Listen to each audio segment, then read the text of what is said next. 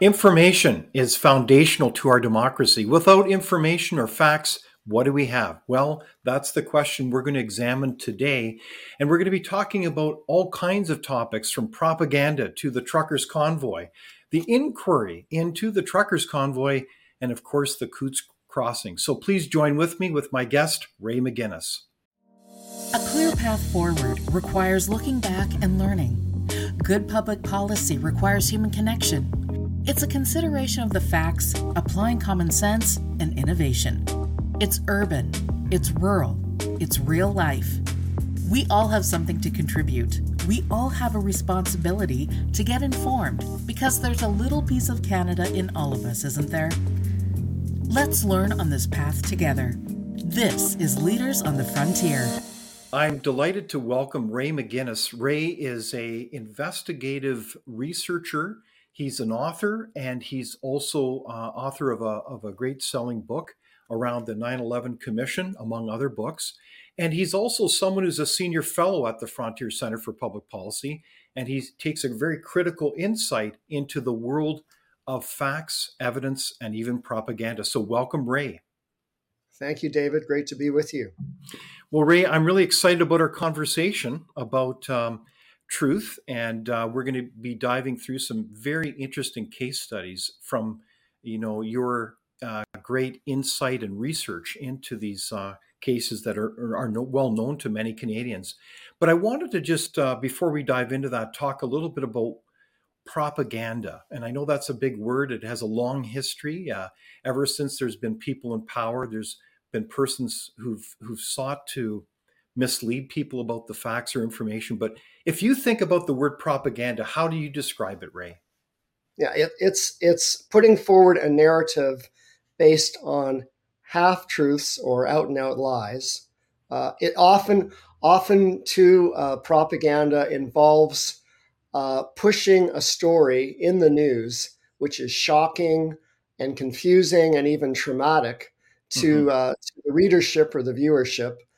And then people, ordinary citizens, get quickly hooked into the drama of that narrative, and then because of the emotional fusion with the story, are not able to detach from the story they're being told, to step back and say, "Hey, wait a minute, what am I being told?" Like the ability to scrutinize. I mean, if propaganda is done well, the ability of the average citizen to scrutinize what they're being told and to sit back and question the narrative is almost evaporates, because it's so people feel scared, vulnerable, frightened, angry at the target that's being accused of being responsible for the terrible story in the news. Yeah, so propaganda, I mean, there's certainly many studies and analyses about this. Certainly one of the ones I recall well is by a famous political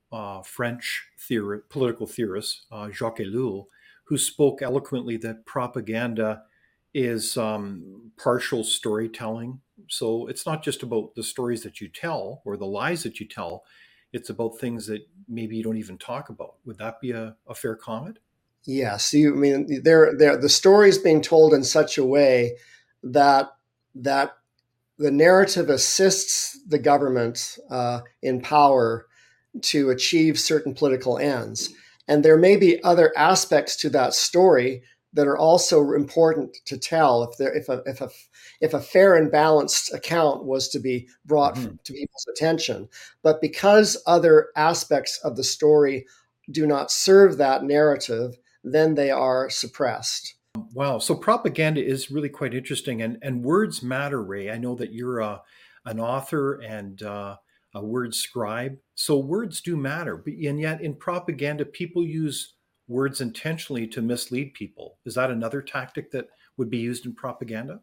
Yes. I mean, all of a sudden, the type of words that are used once a group is in the crosshairs of a narrative.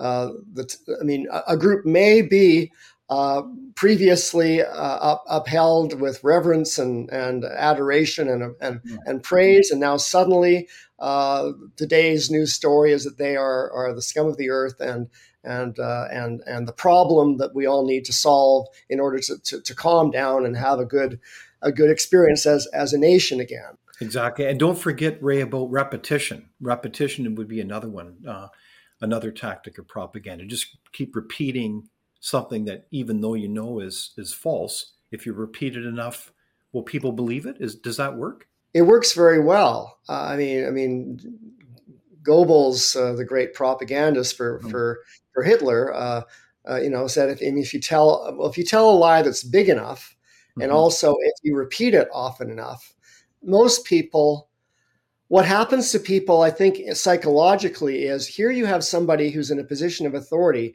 that keeps banging away, insisting that something is the case, something is true. And most people are going to say, well, I guess I have to believe this because here we have, Americans in early 2000s, Vice President Cheney, Secretary of Defense Rumsfeld, the President, Condoleezza Rice, all saying there are weapons of mass destruction in Iraq. And they kept on going on with that over and over again. And a lot of Americans, by the time the U.S. went to war in March of 2003 against Iraq, thought, well, 85% or more were in support because clearly there must be weapons of mass destruction. Otherwise, my president wouldn't be telling me over again that there are if there were not. Yeah, exactly. Yeah, great example, Ray.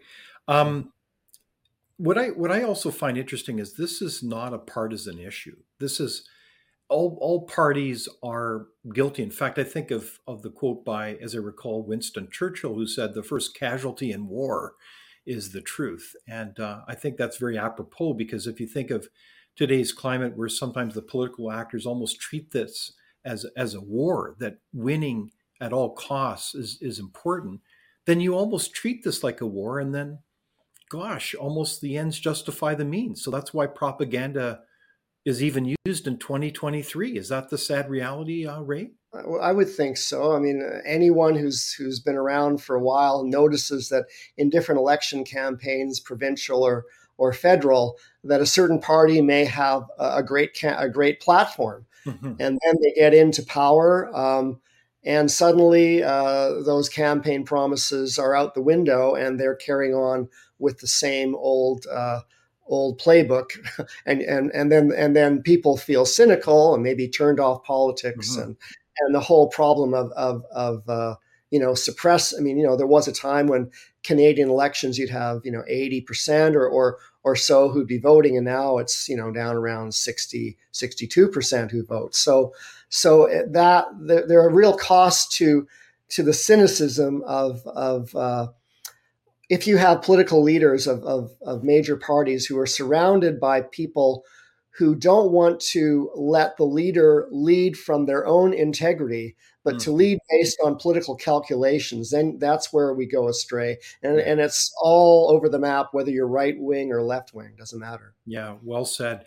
So why should we care about this issue, Ray? When you look at all your experience looking at these kinds of quote case studies of lots of propaganda and a lack of truth telling, why should a Canadian citizen care about this? One of the hallmarks of democracy is it's free speech and a vitalized citizenry. Because I think of people like Thomas Paine in the U.S. with the Revolutionary War back then. He wrote in his papers about how democracy is not something which we wake up, we're born into a nation with a democracy, and it just rolls along happily forever. Every generation has to take action to ensure that the democracy that they live in is remaining solid, that the checks and balances, everything from, corruption. There are, we've had in our own country the sponsorship scandal and other scandals in the past, and so when you have citizens need to ask the tough questions, and I would say that there was a time in Canada where the media did that job well. There was a willingness on the part of the press to ask the pertinent questions and to not shy away from them. and they would get the good answer you needed to hear in order to feel good about your government. And sometimes you found something out that wasn't so great, and then maybe the government would be tossed out in the next election. But it seems now what we have is a media that's compliant, that's cautious, that doesn't want to rock the boat, and all the more then we need citizens to snap out of their habit of having a hard day's work, going home, if they turn on the nightly news, watching it almost as though you're watching another TV show, and just relaxing and passively receiving the information. I think that we need to change our habits about how we digest the news, because we need to not simply repeat what we're told, but we need to watch it. We need to step back and observe, and to be able to have important kitchen conversations. Otherwise, we end up being a nation of Stepford wives or something, where we're just simply on automatic pilot, and carrying around unexamined premises that may not be true and that could cost us even the kind of democracy that we've enjoyed. Yeah, I think you're right on, Ray. Wow, we need to use our critical thinking skills. Imagine that. One of the qualifications I'd make, though, that's fascinating about our discussion about propaganda as well, is that we're not talking about just, there's always there should be a healthy debate around the facts or truth.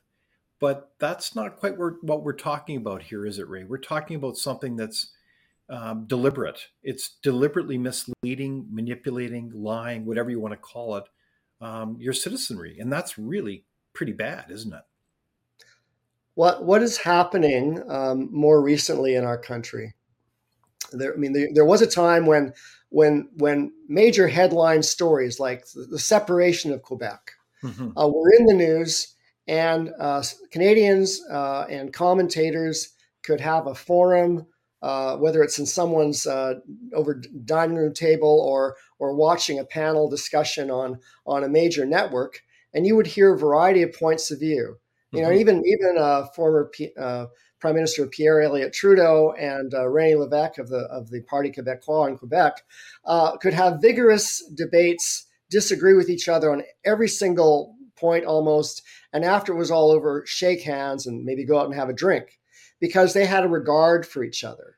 But now it seems that when a topic is brought up in the news is banged away at 24/7 for weeks, months, and years on end, very, very soon people know that they're not meant to question whatever that story is, that there is a right way to understand this, and that all and sundry who may dissent or have questions about it simply have no place to participate in the debate. And so that then is an indicator of a democracy in decline, because a healthy democracy, like former President John F. Kennedy of the United States said, a healthy democracy is not afraid of public discussion, is not afraid of dissenting points of view, because in the clear light of day, they can be taken on, and people can change their minds based on that other information, or they can say, no, dissenting person, here's where you're wrong, and so on. Right on. Yeah, well said, JFK. So I did want to turn to our first case study, and that's a little bit about reflecting on the truckers' convoy. That's certainly been a long story. There's been a lot told about it and reflected on it. And I'm really curious about if you can briefly summarize some of the chronology and about how that developed in Canada from your perspective, from kind of a historical point of view. How did the convoy start and what happened? So it all kind of begins with the lead up to the 2021 September election. In the United States, in August, the Center for Disease Control Director Rochelle Walensky conceded on an interview with Wolf Blitzer on CNN that actually the new vaccines didn't prevent infection or stop transmission. And so it would be left for individual people to go ahead and get their vaccine if they think they need it or not. But then all of a sudden, our prime minister decided in late August of 2021 that anybody who didn't get a vaccine was an anti-vaxxer. They didn't have a right to get on a plane or a train or cross the border. And talked about, do we tolerate these people during the campaign? And so that kind of rhetoric then just sped up over the fall, and people were being told you may not be able to buy groceries in different maritime provinces and so on. And so then in the kind of run up to building up more and more kind of affect in the general public, in November, the federal government decided that they were going to require all truck drivers that drive alone in their cabs, that if they were going to enter Canada, that they would have to be vaccinated. And just on that point, though, Ray, they introduced this mandate, and it was a peculiar mandate. I remember the day very well. Was there to this day, any medical evidence confirming why this mandate needed to be introduced for this particular group of individuals? No, there was the health minister, federal health minister Duclos, and the public health authority chief Dr. Theresa Tam by Zoom. I think they were both by Zoom with the health committee of Parliament, met in January of 2022. And both Tam and Duclos were not able to produce any data to suggest that truck drivers were spreading COVID in any way. And I want to add one little thing that's a matter of confusion to many Canadians to this day. We were often told in the press that, well, the United States also has mandates against truck drivers crossing the border. However, it was significantly different. In the United States, it only affected truck drivers that were part of companies where 100 or more truck drivers were part of the company. So if you were a small independent operator, you could go into the United States without being impacted. And as well, I checked around the world. I mean, I don't know about maybe China and Vietnam border or China and Mongolia, because they just can't find an answer on Google search. But people who are driving trucks are driving them, all across Central and South America, in and out of Mexico, all across Asia, all across Africa, all across Europe, because the other countries regarded truck drivers as essential to the economic well-being and the supply chains, and knew that truck drivers driving by themselves were not spreading COVID. So Canada was really an outlier, almost unique in the whole world. When Deputy Prime Minister Chrystia Freeland was on the stand at the Public Order Emergency Commission on the 24th of November of last year, she was pressed about the, why the truck drivers, and she conceded that really they were trying to get the truck drivers, let's make sure the truck drivers have to be vaccinated as a signal to other Canadians who are unvaccinated that they need to get vaccinated. This was a strategy to signal to other unvaccinated people they need to get vaccinated. Yeah, and it's puzzling as well, as you say, because it's certainly well-known public information internationally that the vaccines were not efficacious. They wouldn't prevent transmission. And so, it was a head scratcher. So, but as things unfolded, it's amazing how from coast to coast there were convoys of trucks developing. What do you remember from that time and how they came together and coalesced in Ottawa?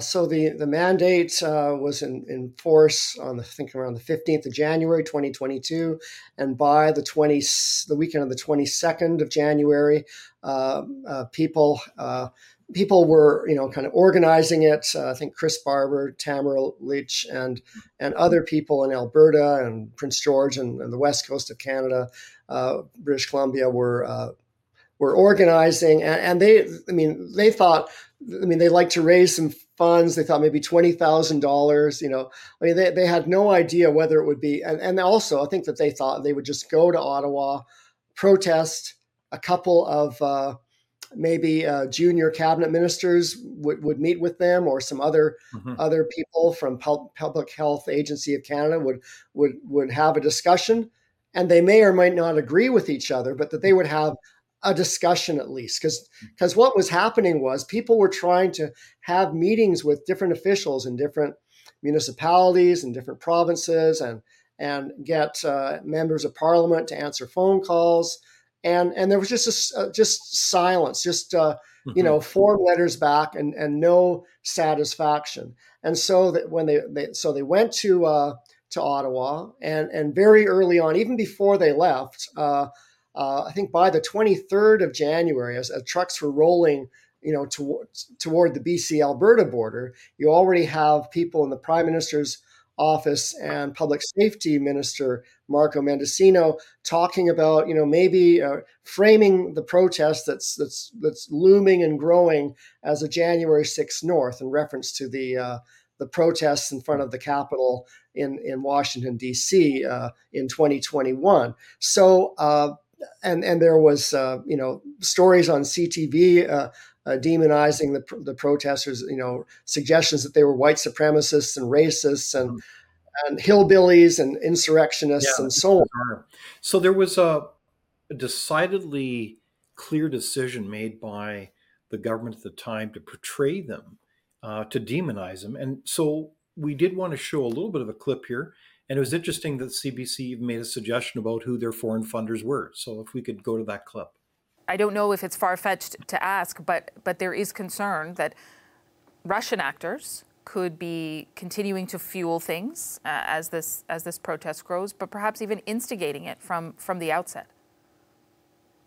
Well, again, I'm going to defer to our partners in the public safety, the trained officials and experts in that area. What I can tell you is that we do have the police resources on site right now who are watching the conduct of this convoy very carefully, and who are providing direction and guidance to residents to ensure that there is a peaceful protest, but at the same time providing direction and guidance to residents. And obviously, it's important that Parliament continue to function. It's important that we provide essential services to Canadians and those in the area, and all of that will continue on the strength of the advice that we're getting from police and other partners in the public safety apparatus. This is not a convoy that is about freedom. If we want a gateway to freedom and getting back to normal, we need to continue to get vaccinated. That debate has been had and is settled. It's been settled by evidence and science and data, and we'll continue to follow that in order to get there. Wow. So that's kind of the epitome of the message there that I see, Ray, is the message was essentially, as I picked that up over numerous times, is if you've got to get vaccinated, and if you don't, then you're against freedom, and there's no other point of view here. Is that kind of the central message that you picked up in your research, Ray? Well, that's part of it. I mean, there's the CBC with its report about Russian actors being behind. If it had not been for Russian agents in Canada whispering in the ears of truck drivers in Medicine Hat or Swift Current to go to Ottawa, they'd be staying in the playing in the bar somewhere. So.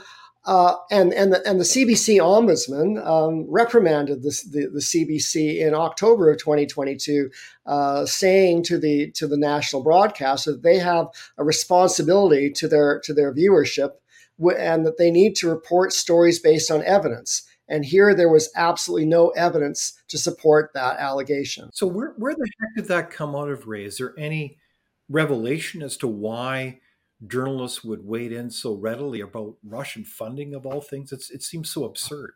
I do not know why you would have that. I mean, there was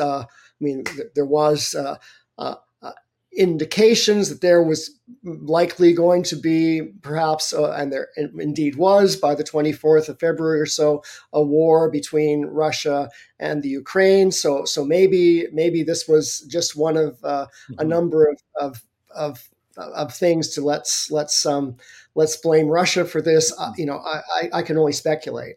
Is nonsense. Yeah, it's utter nonsense. So the convoy picked up speed. It came to Ottawa. We found out that on the ground it was remarkably peaceful. And in fact, if you think of an incredible team of people from Bridge City News actually went to Ottawa. They decided to make that decision to go to Ottawa and see on the ground and report from there. It was fascinating from my perspective to see the contrast in reporting from mainstream media that tried to kind of portray the convoy as well, as violent, as unruly, whereas when Bridge City News reported it, it was stunningly peaceful, and they went after the good, bad, and the ugly stories. And so, one of the assertions in that clip there was that somehow that the truckers were up to a lot of really bad things, like stealing people's food and things like that. When in fact that wasn't the case, was it, Ray? On the ground? No, you have a lot of hearsay evidence. I mean, the story about truck drivers stealing food from the Good Shepherd shelter. Mm-hmm.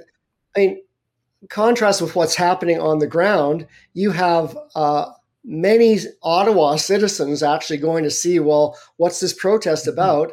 The protesters are overwhelmed with the generosity of people bringing food to them. They don't need to go and and mug anybody to get food because they're being brought pizza. You've got truck drivers, Sikh truck drivers, and other people making food at food trucks. You've got oodles of food on site. So there's no need for that.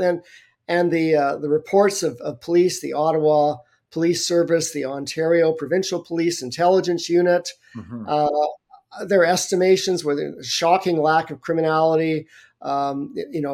Peaceful. It's like a family event. I mean, there were thousands of children, especially swelling on the weekends when they would have like as many as 18,000 people. You'd have several thousand children who would be there and playing with snowballs, hockey, large Lego, bouncy castles, and so on. It was a very peaceful affair, and the reports around violence, I think, were fascinating as well. Those didn't really have any basis of fact either. Were they all made up? What's your research tell you on that one, Ray? Well, during the length of the protest, before the day that it got shut down by the mounted police and others, I understand there were 4 or 5 people in downtown Ottawa who arrested for assault. But those seem to be concurrent to the protest and not by people who were protesters that were assaulting anyone. Because,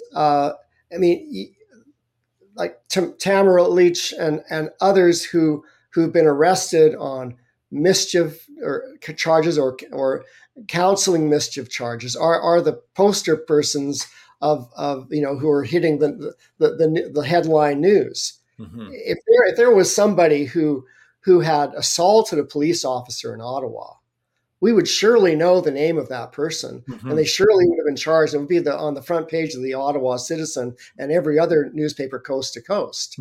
But there wasn't anyone who was a protester who punched a police officer. And also you have all of the protesters, they had to sign a code of conduct. Before once they arrived, and if they didn't agree to it, they had to leave.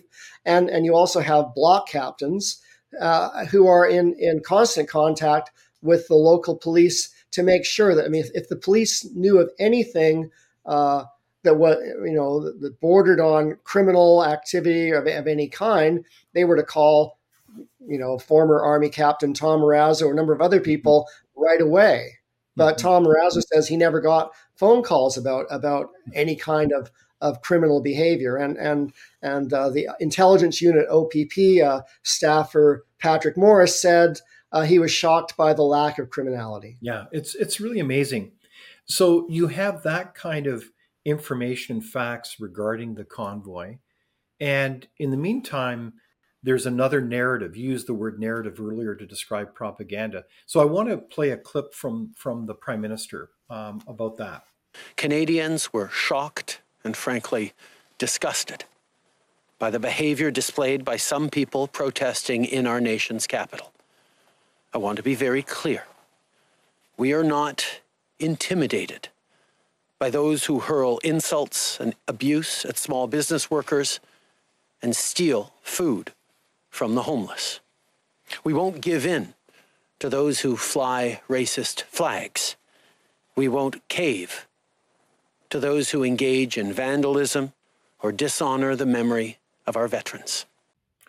So there you have it. There's a kind of again, another summation of a narrative that portrays the convoy as, frankly, a bunch of racists and violent and thieves. So what's your take on that? What was going on there? Why would the Prime Minister speak in those terms that wasn't really based on fact? It didn't appear to be. Well, you've got all of this narrative about the flag, like the Nazi flag. I mean, I listened to a former CBC, Globe and Mail, CTV, long career in the press, Rodney Palmer, testifying before the National Citizens Inquiry, and he talked about how he was walking up and down the length of Wellington Street and other streets in the center of all of the protests, never once saw a Nazi flag. Mm-hmm. Mm-hmm. And that's what I've also had lots of people telling me as well. Still of it running on the CBC and maybe other networks, mm-hmm. I gather that the person who owns the photo is connected to I think a former photographer connected to former Prime Minister Paul Martin. So it's just really curious how that flag. I mean, what you have are a sea of Canadian flags from coast to coast, and in the protest itself, nothing but Canadian flags. And yet, this one Nazi flag ends up being, what the Prime Minister focuses on. And it seems that the origin of that flag may well be connected to the government. Wow. So we don't really know quite happened. I'm really curious about it because it all seemed like it was a kind of a way to slander a large group of very peaceful, patriotic Canadians. Is that your take on it as well? Yes, and I don't know the kind of the trajectory, but it just seemed too convenient that this would be the story. And you've got protesters on the day of the invocation of the Emergencies Act, giving police officers red roses, and there's the streets are strewn with red roses, and the people who are concerned about security are describing it like a family affair, mm-hmm. Reading Bible, prayers and Muslim mm-hmm. prayers, Christian prayers, so on. So it's just such a disconnect. And Rupa Subramanya, who with the National Post and others, went there and interviewed 150 people, all backgrounds, ethnicities. And it's simply the story that we were hearing in the mainstream media just doesn't add up compared to these live on the street reports. And it really is kind of sad because you have this portrayal of a group of protesters, and to their credit, they were quite peaceful. And so the real issues almost got drowned out. They were raising legitimate questions around these mandates, and to their credit, they inspired not only a nation, but many parts of the world to start changing and dropping those mandates. That did happen, I believe, with Saskatchewan and Alberta shortly after.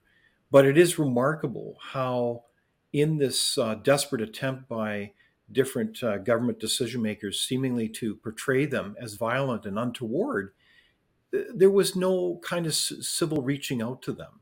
And I just find it bizarre because if you look in history during the Great Depression, there were demonstrators that came across the country to meet with R.B. Bennett, and Bennett sat down with them and talked with them and listened to them. Didn't necessarily agree, but that's how our political process is to work. But that didn't happen. It's like they wanted to create a political wedge and vilify these people top to end. And under testimony on the 25th of November at the commission in Ottawa, commission staff asked Prime Minister Trudeau, when he was, were they first thinking about invoking the Emergencies Act? And he said, well, from the very beginning. So So if that's the case, wouldn't it be helpful if you want to invoke the Emergencies Act from the very beginning and are really eager to find some reason to actually invoke the act and say that we have to invoke it because it's the last resort. We can't call in the army. We can't have declared a riot or anything else. Let's just go full on with the nuclear option. It's beneficial then if you want to demonize the protesters as deplorables who cannot be who nobody can talk with. Mm-hmm. Even though the city of Ottawa was having senior staff talking with the protesters and had a plan in place to remove 75% of all the vehicles by the end of the 16th of February, and you don't need trucks to tow vehicles who've already left the block. Yeah, exactly. So to be clear, let's just reiterate that again, because dates do matter. History matters. On February 16, there was a deal set up before that to get 75% of the vehicles off and to kind of bring this to a close. Is that a fair comment, Ray? What happened? Yeah. So on the weekend of the 11th to 13th, you have hush negotiations between senior, protest leaders and key people in the city of Ottawa, mm-hmm. And they have arranged for a schedule in which 75% of the protest vehicles will have left the city of Ottawa by the end of Wednesday, the 16th of February, which 2 days after the Emergencies Act was declared, mm-hmm. and by noon on the 14th. About 104 vehicles had indeed left, and the city of Ottawa knew that because they took photographs of each of the license plates of the departing vehicles. So they were on schedule, and the testimony of a number of the staff from the city of Ottawa during the commission was that they were blindsided by this decision by the government, and it was also putting up barricades and stopping vehicles from leaving on the 15th. Sorry, can you repeat that, Ray? You're saying somebody was stopping them from leaving? Yeah, on the 15th, you have I think the Parliamentary Police Service, whatever it's called, mm-hmm. and whoever. Anyway, there were barricades that were going up so that trucks couldn't even leave. So they wanted them to stay there then. Stay there so that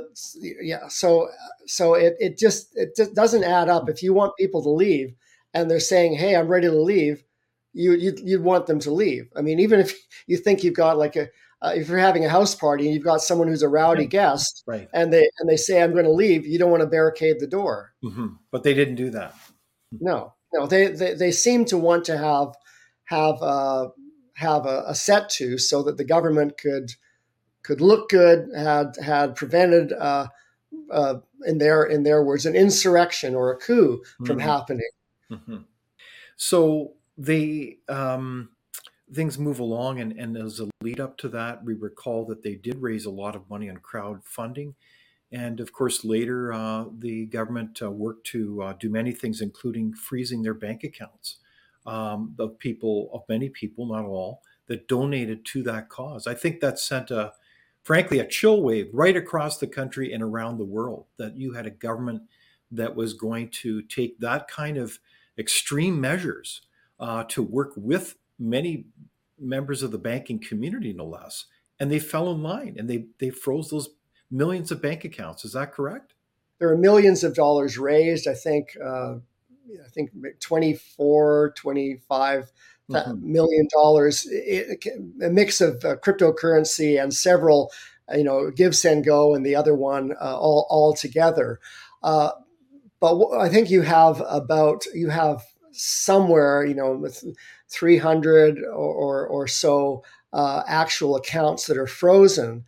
But with the message that more will come, and what happened was there were people down in Wall Street saying we don't like the look of what's happening here. We thought that Canada was not a third world country. Is this going to be like Venezuela or something? And so there was a phone call. Keith Wilson, the lawyer for the protesters, told Viva Frei that that there was a phone call to the PMO, and the message was, "We don't like what you're doing. You've got 24 hours to turn this around and rescind this." And then a day later, the Prime Minister is saying, "Well, things have moved along now to such a state that we don't have to keep on freezing the bank accounts." So then they stopped doing it. But it seems that the confidence of the international banking community in Canadian banking and people's ability to have investments and bank accounts that are accessible was shaken. Yeah, indeed. No, it was a outrageous situation, and certainly never had occurred in our history before. And I think a real wake-up call to the lengths by which this government was prepared to go after people that would support such a peaceful protest. So the protest did pretty much wrap up, and then we had the invocation of the act. And what was the basis in which they invoked the Emergency Measures Act? Well, the basis for invoking the act, serious acts of violence was probably the thing that they try to hang it on, because there was no espionage or foreign interference or sabotage. And CSIS itself said that there was no plot to overthrow the government. Nonetheless, there were rumors about maybe there are trucks in Ottawa, the protesters, that have guns in them. It didn't turn out to be the case at all. And then there were 4 people who were arrested on the border town of Coutts, Alberta, across in Montana, on charges of conspiracy to commit murder. And all of that, it was sort of a mix of things, plus also the Ambassador Bridge, which at Windsor, Detroit, which had already been solved on the 13th, but nonetheless, it was sort of thrown in as, there's so much chaos in Ottawa and Windsor, Detroit, and Coutts, Alberta, and maybe other places. We just have to declare a national emergency, because what else can we do? Yeah. So what I find fascinating then is they wrapped up the remaining protesters by forcibly removing them from the area, and that's well known. And the images of that, including going after Métis grandmas with their walkers, with horses and all the rest. But what I find fascinating is that it was obvious that the evidence to support the invocation of the Emergencies Act was not there. And then by law, they had to, being that the government had invoked the act, about within a year, they had to hold some type of judicial inquiry. And it's a particular inquiry because it's really not in terms of a typical rules of evidence type of inquiry. It was an inquiry looking at whether or not the government was justified. And Ray, it's quite amazing. You went there to Ottawa. You actually were an observer there at the inquiry to observe what was going on. What's the high level? What's the bottom line as you look at that inquiry? Well, there's the police testimony, one after the next. Police officer, intelligence officer, testifying to the peaceful assembly, to no violence, that the thresholds for triggering the Emergencies Act were not met. And then you have key senior government officials like the National Security Advisor, the Prime Minister, Jody Thomas, being taken through the items for triggering a national emergency. And she's asked about serious violence. She says, she changes it from serious, says, there was continuous violence. And then when she's pressed to point out what was the continuous violence, honking of horns. Now, that was continuous violence, as honking horns. Yeah. Now, there are people who put blogs up who were residents right downtown who report that, by the 3rd of February, the honking would stop by 6 p.m. And then the injunction by the provincial justice in Ottawa on the 7th of February said no more honking. And that was, a red line in the sand, and the protest captains at each block made sure if there was a rogue truck driver who was going to honk, that they were going to be told, you stop it, buddy, or else we're going to cut your air horn. And they did stop. And so that's why the injunction by the justice was renewed on the 16th of February because they had abided by the Horn injunction. Wow. So that's, and she also pointed out, well, there was diesel fumes. Well, there was pollution. Well, there is pollution at times in over 100 First Nation reserves. There are First Nations that have been without clean drinking water for 25 years in this country, and it's still not being addressed. That's pollution. So what are they talking about in terms of the need to declare a national emergency on that basis? So, you've done a deep, deep dive on all the data and information tabled at the inquiry. And have you been able to find any reasonable pretext that the government invoked the Emergency Measures Act?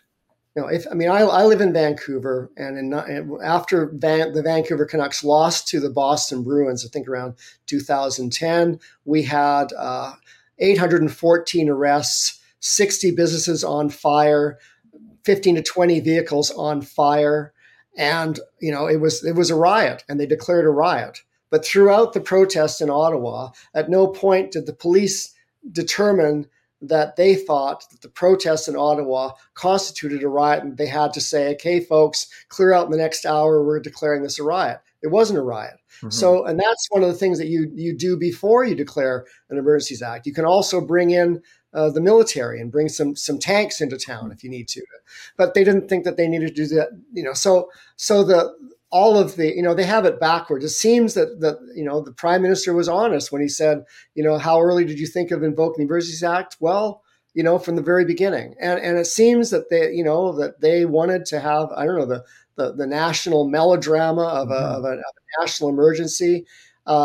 It's a complete hijacking of what the use of the Emergencies Act should be. And now you have an inquiry with a report which recommends that they remove the 4 named triggers for declaring a national emergency, so it can just be left to the whim of a future government to just say, well, we're feeling nervous about what's happening here, so let's declare a national emergency. So this is so wrong. We not only did we get a report that was, and I did take the time to read the report, that was really based on really nonsense. It wasn't supported by really findings in fact around this whole case. The whole pretext for the invocation was wrong. And meanwhile, there's a suggestion that it be opened up even more. So if a government wants to invoke that, basically the War Measures Act, that's really what it was before, they can do so with complete impunity. I mean, this is ridiculous, is it not? It is. And when you have Justice Rouleau in the report deciding to wave away the comments by the intelligence unit officer Patrick Morris and Thomas Carrick and others who call into question the statements by politicians and the media as being problematic and completely in conflict with what they were seeing on the ground, the lack of violence that they point to, and then having the commissioner say, well, there was violence because we had a couple of Ottawa citizens who complained about, quote, phantom honking. Being left with the sound of honking horns weeks after. I don't like car alarms or anything myself, but nonetheless, that is a noise infraction which can be dealt with under the laws of the land. Mm-hmm. Yeah, it's. Are you surprised then, Ray, that this past week there was a polling analysis that came out that only 1/3 of Canadians have any confidence in the federal government? So 2/3 of Canadians don't have confidence in the government. I don't know how many of those 2/3 that don't have confidence are very well familiar with the backstory to how dubious all the allegations were against the protesters, or the story of what really came out in the commission and the reports, fail. But I think that there are many things going on, the price of housing, the price of living, all manner of things, plus the tamping down on freedom of speech and so on. So I know that for a lot of politicians, safety issues are of grave concern. No one wants to hurt another Canadian. But in this context, was it also kind of, I'm of different minds. I'm not sure what to make of this. So much of it is speculation, but there's other points of evidence from the text that we've seen. But it's very clear that a lot of decision makers are, I'm thinking particularly in the UK, where we found out the texts and intimate details and emails of decision makers, that they were consciously using fear as a way to manipulate the population and to really drive home a narrative that they were in control of this crisis, that they somehow were protecting the public, and that would lead to a better popularity in the polls. Is that too cynical a view of things, or what do you think the evidence seems to suggest? Well, is it Matt Hancock in the UK who was Yes. connected to health, and who in one of his emails or texts talked about, he said, when do we deploy the next variant? Mm-hmm. Which is not what you would do if suddenly a virus is morphing into something else, not on your schedule, but on its schedule. So you're not deploying it; you're kind of like looking out for it, I suppose. Mm-hmm.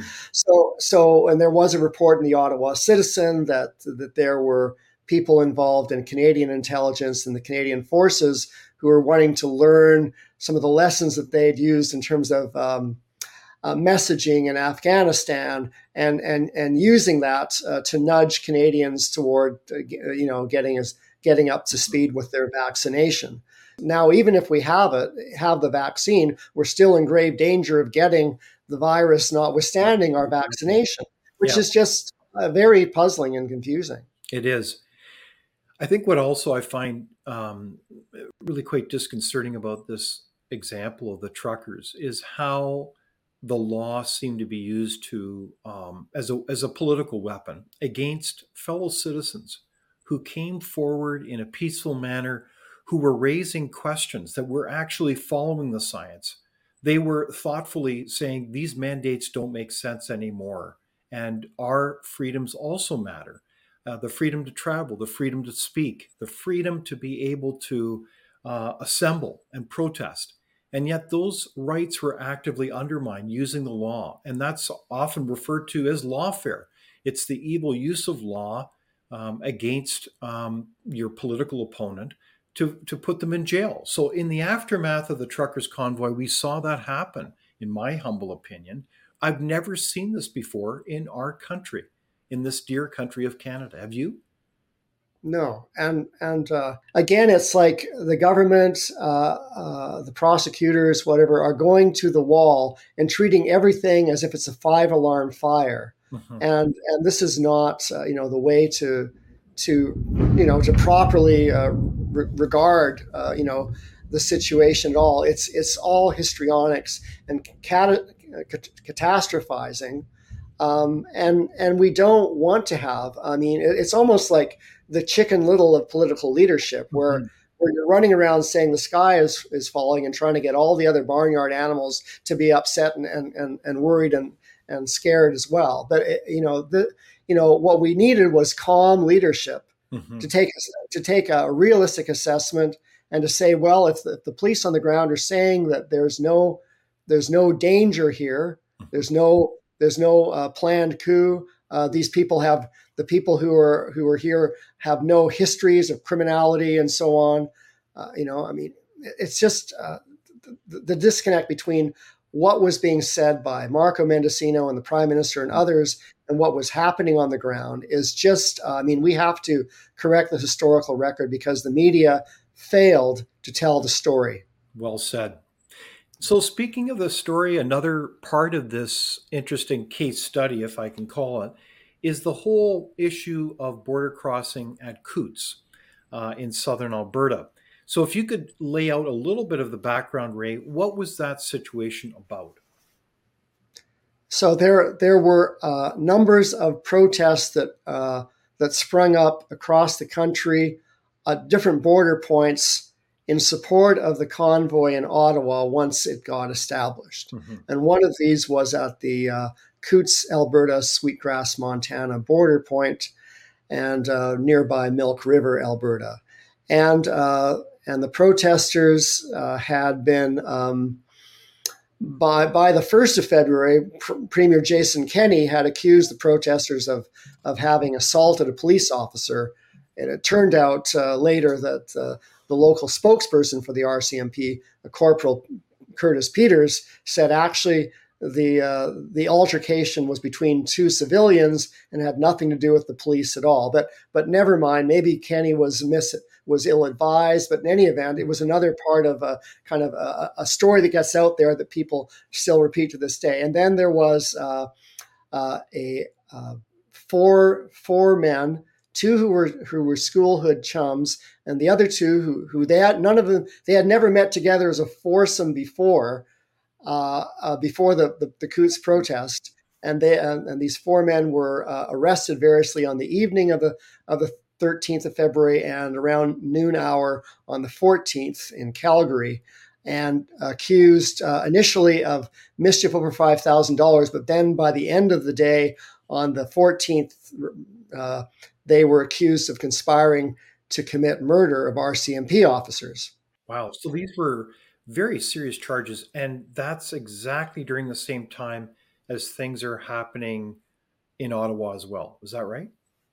It is. And the story in Coutts regarding the weapons that were then showcased with an RCMP cruiser behind them was sort of exhibit, well, if you don't think that what's happened in Ottawa is bad enough, and you don't think that the blockade at the Ambassador Bridge in Windsor, Detroit is bad enough, well, here's these people who've been arrested in Coutts, and it's sort of a, it's our goal in the first period in the overtime, and we've clearly made the case for the Emergencies Act, if nothing else. It was sort of the way it was presented. We do want to show you a clip on that Coutts blockade. Go on blocking the border crossing until all COVID restrictions were lifted, but protest organizers say this changed things.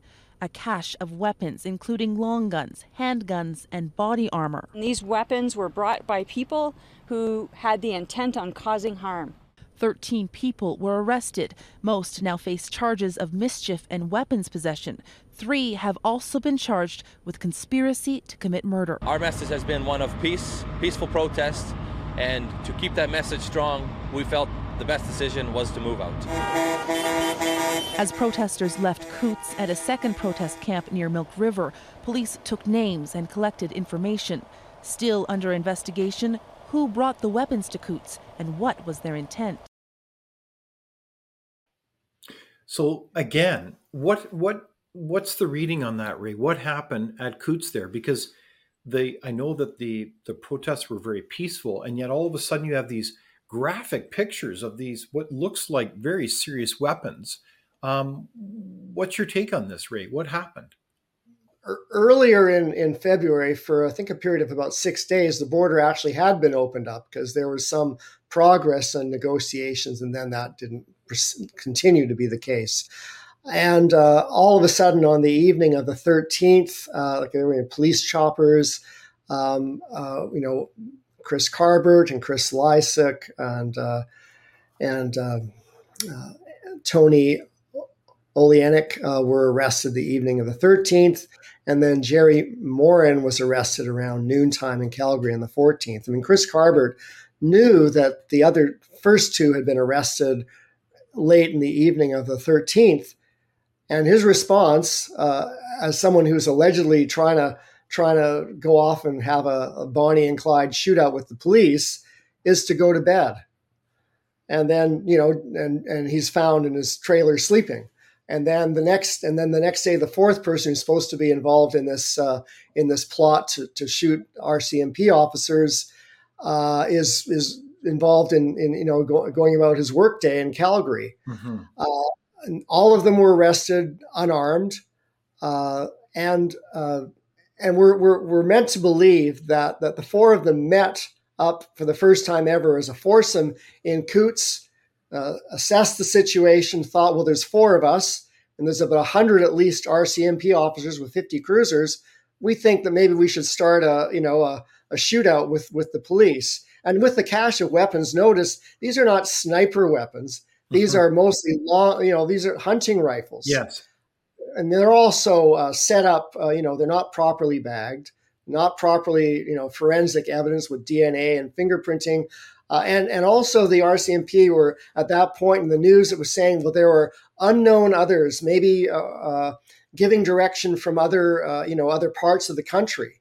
Well, if there are also unknown other people, I mean, maybe if there were other people who were involved beyond the four, wouldn't you want to safely secure the evidence of this cache of weapons so that you could trace the gun to somebody in elsewhere in the prairies or in Ontario or wherever? Yeah. So to be clear, Ray, if those weapons were taken under custody, they would be carefully bagged up so that you could protect any DNA evidence on the weapon itself. Is that correct?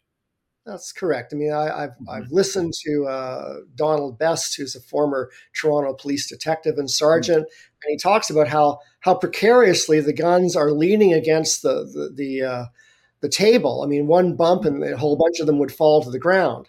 It seems to him, and I agree, that it's more of a photo op than a serious way of handling crucial evidence. Yeah. And so it's just I mean, contrast that with what was done with the shooter of multiple people in Nova Scotia a number of years ago, and the RCMP took months before they released any photos or display of any weapons because out of a concern of forensic integrity.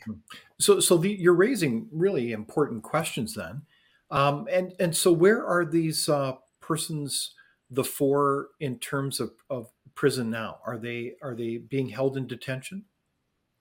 They're being held in remand centers, which are mostly intended for people who are in transit, but they're in the remand centers. They're in places where you can't go outside. They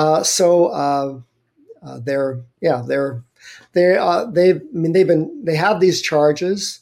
They've been in custody for over 565 days or so.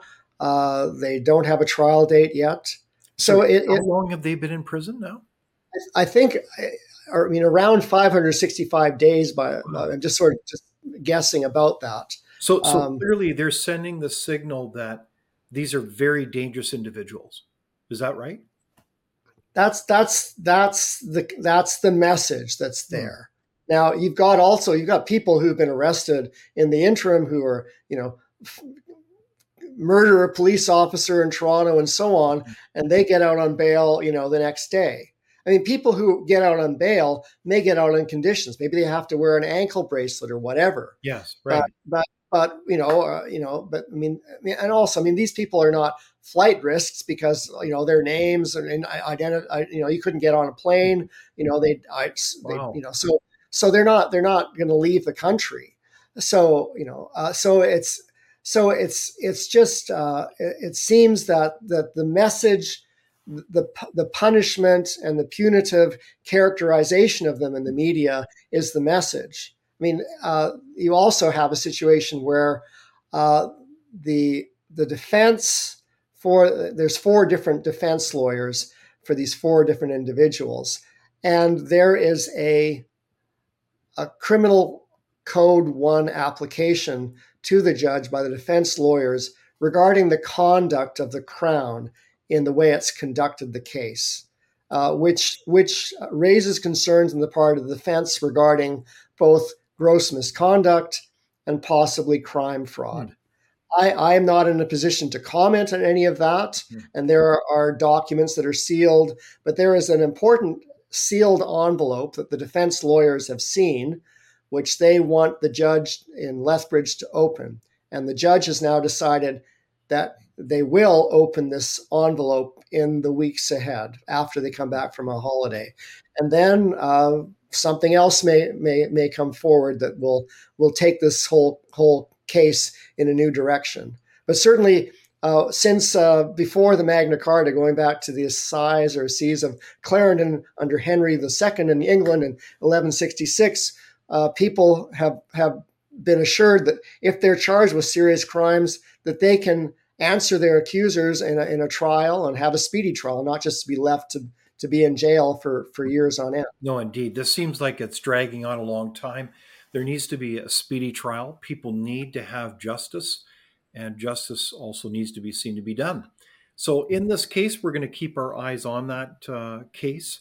But I think that, again, it's another fascinating example of what really is the narrative and what is factually based and what isn't. So I think you bring a healthy skepticism and a research to bear on these. So my question to you, Ray, would be, what are policy changes that need to happen so these things do not happen again? And what can citizens do? Well, I think that we need to have, as far as the Emergencies Act, we need to have really solid checks and balances regarding what consists of a national emergency. Mm-hmm. We need, before a national emergency happens, if the Emergencies Act is the last resort, you have to already have been able to show that the police have declared a certain protest a riot and they weren't able to handle it. You also need to be able to show that you've already brought in the army and they couldn't handle it, and then you declare a national emergency, perhaps. Right. And you also have to be able to have politicians be held accountable for the catastrophizing statements that they're making to the press. You mm-hmm. don't go on talking about, my God, they're using children as human shields because some child is having a hamburger in the cab beside one of their parents. Mm-hmm. This is not the Syrian civil war. Yeah, and it seems that this is what Canadians learned from this is that a bunch of people who are, in my view, quite ungrounded in their hysteria and catastrophizing are the people in charge, and that is not what you want for solid, responsible leadership. We need responsible government. We're not getting responsible government, so we need that, and we need to have. I've mentioned how basic protocols regarding bail. If someone's accused of a serious crime, they must be assumed as innocent until proven guilty. Mm-hmm. And even if someone has to pay $100,000 or have an ankle bracelet, they should be able to go out on bail. Certainly, if unarmed people are arrested with allegations, then people who are charged with murder where someone is dead and there's the gun, are able to go out on bail. What kind of a double standard are we operating under? And No, I agree.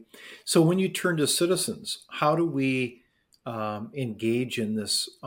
What is sometimes a confusing system where it almost seems like our government is the source of misinformation and propaganda? How does the citizen navigate in that kind of environment? I think that we as citizens need to practice media literacy skills. We need to pay attention to the stories in the news, the headline stories that grab our attention. If we are feeling especially emotionally pulled in a strong way by a story, we need to say, okay, I'm feeling scared or agitated or angry about this story. And then we need to give ourselves a task, which is to say, okay, I've just finished watching the CBC or Global or CTV or reading the Toronto Star, the Edmonton Sun, and I feel the following things as a result of their report. Mm-hmm. But now I'm going to assign myself a task, which is to find out in the next week or two what any other sources of media out there are saying that provides a different angle, a different slant. Not necessarily that other media source will be something that I decide to land on as definitive either, but at least to allow myself to grapple with some contrasting points of view so that I can have a discussion by myself or with other people that I trust to have a civil conversation with so that I can think about what's happening around me. Otherwise, we are simply held captive to narratives, to shocking stories in the news that may not be being brought to the fore and told to us out of the best democratic traditions. Because unfortunately, human beings, including those in leadership, sometimes want more power, and sometimes more power for them means less power and less freedom for us. I think that's very well said, Ray. It's we need critical thinking more than ever, And the truth does really matter. So I want to thank you, Ray McGinnis, a senior fellow at Frontier and investigative researcher. We're so glad that you could join us today and talk about propaganda and also in the age of 2023. Well, great to be with you, David. A pleasure to be part of Frontier, and thanks so much. Thank you for watching Leaders on the Frontier. We're a nonpartisan think tank. We explore ideas, policy, and practical solutions that can make a difference in the lives of Canadians. We do not accept any government funding. We work for you. Thank you for supporting Frontier. Visit fcpp.org to give. While you're there, be sure to check out our latest articles and research. Without open discussion and debate, you're not thinking, nor are you free. Comment below. We'd love for you to join the conversation.